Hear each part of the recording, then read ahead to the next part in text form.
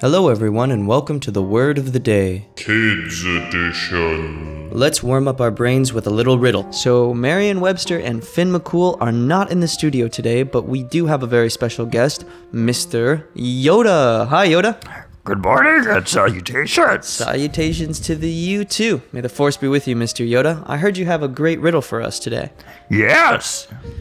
What flowers have two lips? What flowers have two lips? I'll think about it and I'll get you the answer by the end of the episode. Now let's move on to the word of the day. So, Mr. Yoda, I heard the word starts with an O. Do you know what it is? The word today is obscure. Obscure? What does that mean, obscure? It means not clearly understood or told. Oh, okay, so when it's obscure is kind of when something is not clear. Okay, so do you mind using it in a sentence so I can better understand what the word means? When I speak clearly, I do not obscure my words. Oh, so because you speak clear, your words are not obscure. But if you didn't speak clear, your words would be obscure. I think I get it, Mr. Yoda. Thanks a whole lot. Very welcome you are. So, that riddle, I remember it being what flowers have two lips. Am I right, Mr. Yoda?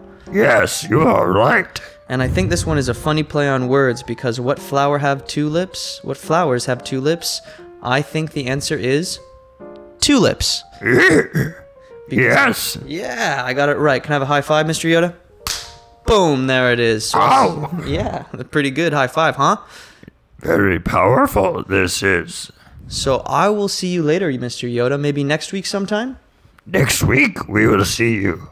Okay, so the word of the day is obscure, and that's when something is not clearly understood or told or maybe even seen. So try to use that in a sentence in front of your teacher or your parents, and I'll see you guys tomorrow with a new word and a new riddle.